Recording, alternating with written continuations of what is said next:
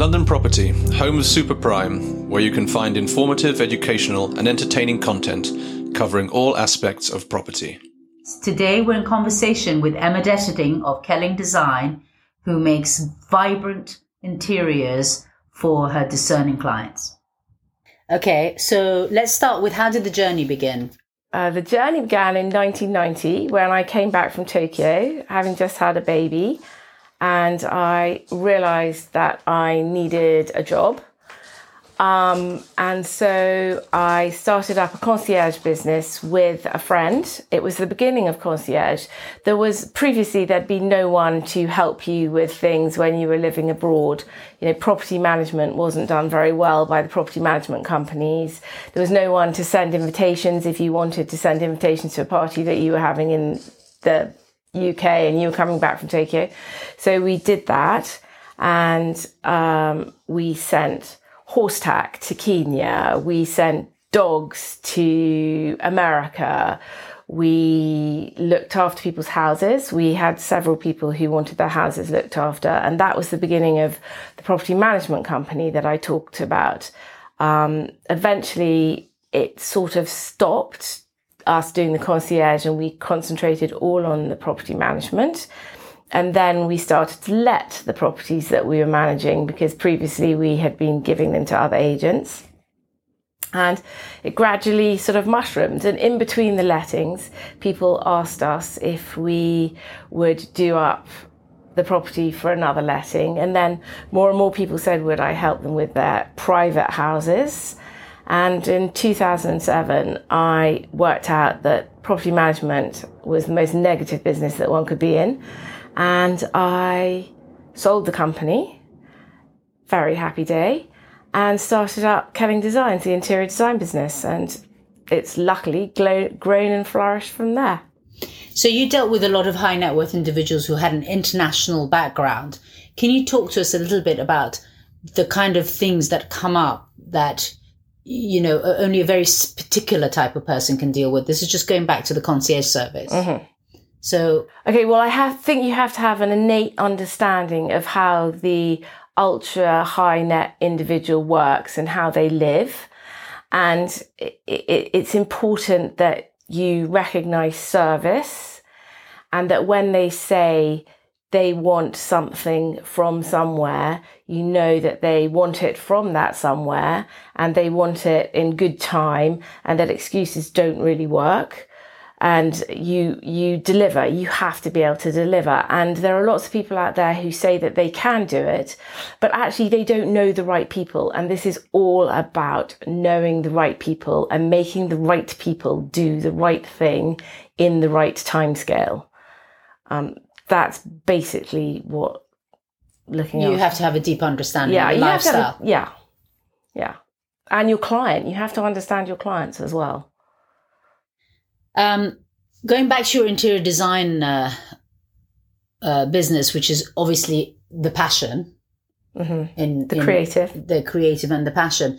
So, you know, obviously you get your inspiration from everywhere, but mostly where do you get your inspiration from? And you're really into vibrant colors. Talk to us about all of that. My inspiration comes from years of doing this. And as you grow older and you grow more bold and you don't care what other people think, it actually becomes easier to just do what you want. And for years and years, I mean, obviously rental properties, there's a look. You need to have it beige or grey or fairly muted and neutral so that people can move in and stamp their own personality on it. For our clients, they now specifically come to us because they know that we're not going to give them beige or boring. We're going to give them something that has a wow, and people will walk in and go, wow, why didn't I think of that? Or can I have that? So I think, you know, over the years, it's a sort of culmination of lots of things. I don't know, I travel a lot, haven't traveled a lot for the last year, really miss it. But social media is now a great place to go for inspiration. You know, you can see what every other designer is doing. It used to be magazines and you know, art galleries, anywhere like that. It's fantastic. You know, I went to Van Gogh exhibition the other day. Amazing. You know, that gave me a whole another layer of ideas that I could work with. Current trends don't really affect our work, okay? What we're trying to be is timeless, chic, elegant, but with colour, with flair, with pop. I don't ever want to give a client something that in 1 year's time, 2 years' time, 5 years' time, someone else will be able to recognise that that was done in 2021, or it's gone out of date. It's got to be timeless. And if we were to talk about an ideal project, what's the process from start to finish? Okay, the process from start to finish. Oh my God, I wish some of our clients understood this. Start really early with your interior designer. Whoever you use, start at the beginning. The minute you have the idea to do your house, don't hire your architect. Don't hire your builder. Don't hire your project manager. Don't hire your QS. Talk to your interior designer. Explain what you want to achieve out of the project, because they will advise you so much better about which architect might help you, which garden designer might help you, if they understand the whole concept. And you have to start way, way, way back in the front end of the project. It's not just about, an interior designer doesn't just choose the colour of the wall and pop in a sofa, okay? They're responsible for the flow and the feel and the way the whole house works. You know, the architect is responsible for the body and the mass and making sure the plumbing's in the right place and that it pops up where the interior designer wants the tap in the bathroom.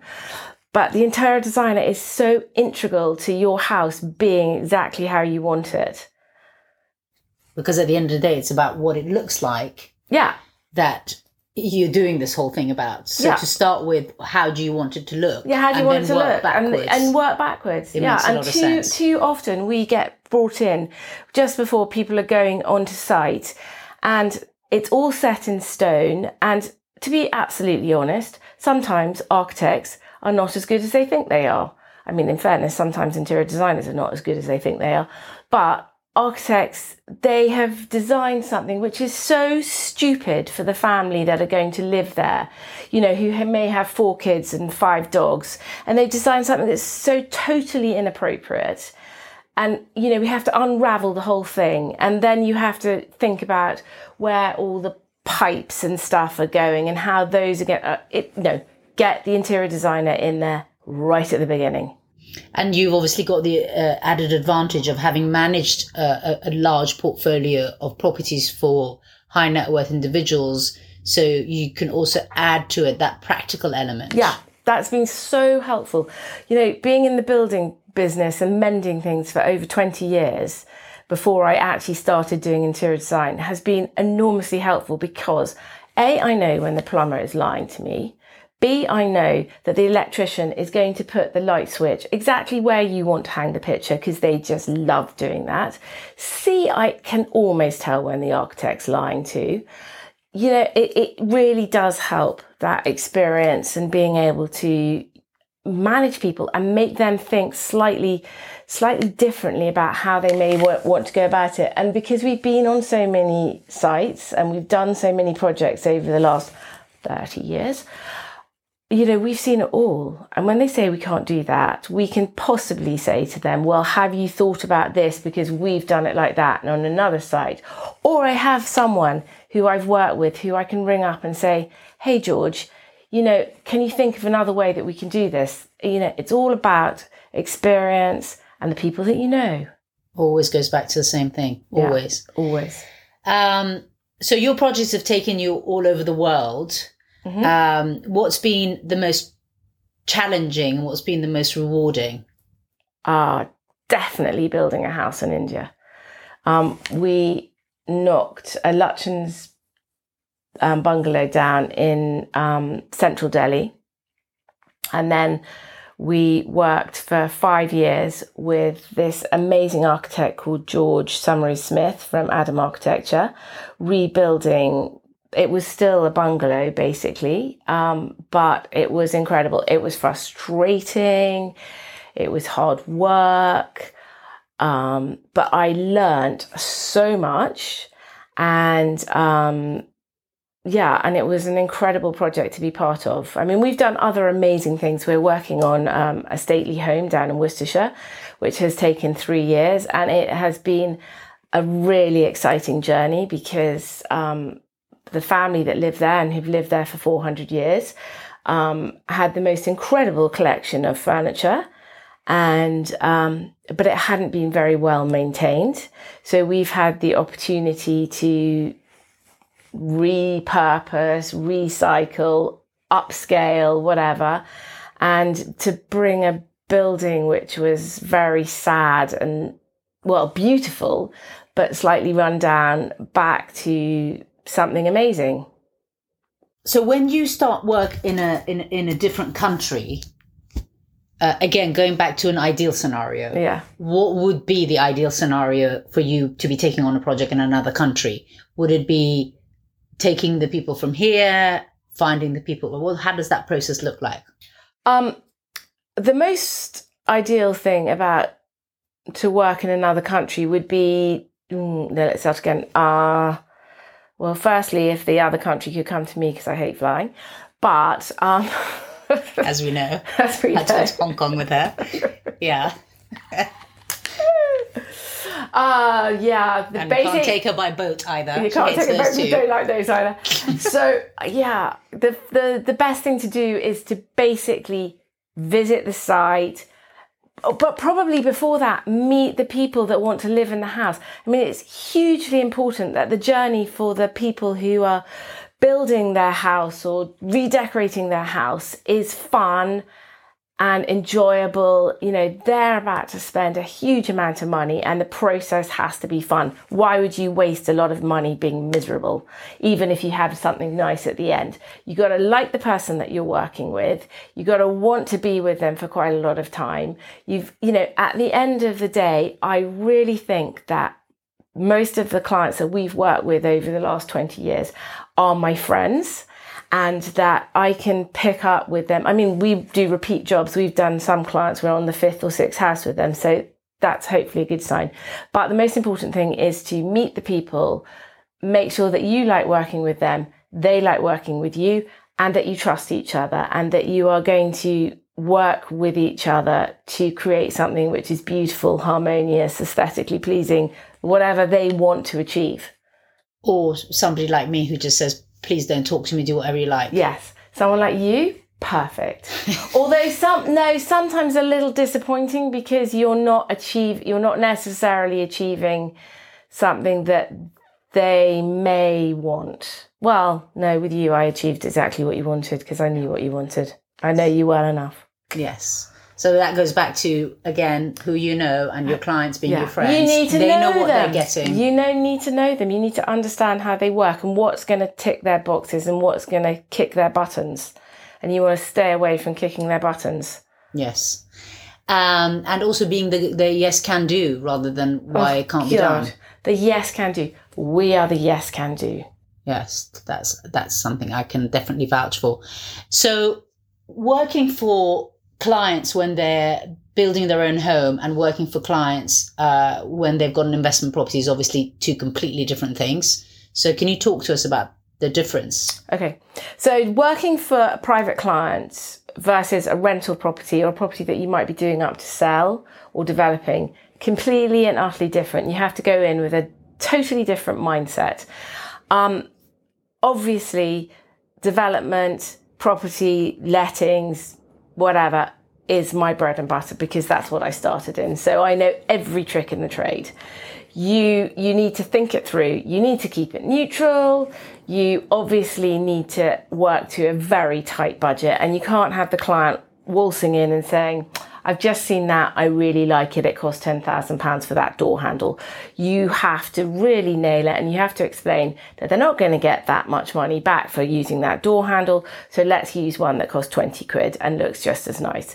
I mean, there are ways around all the problems. The budget has to be really tight, the decoration has to be really simple, well executed. There's nothing bad than an appallingly badly executed building work, and people do pick up on that.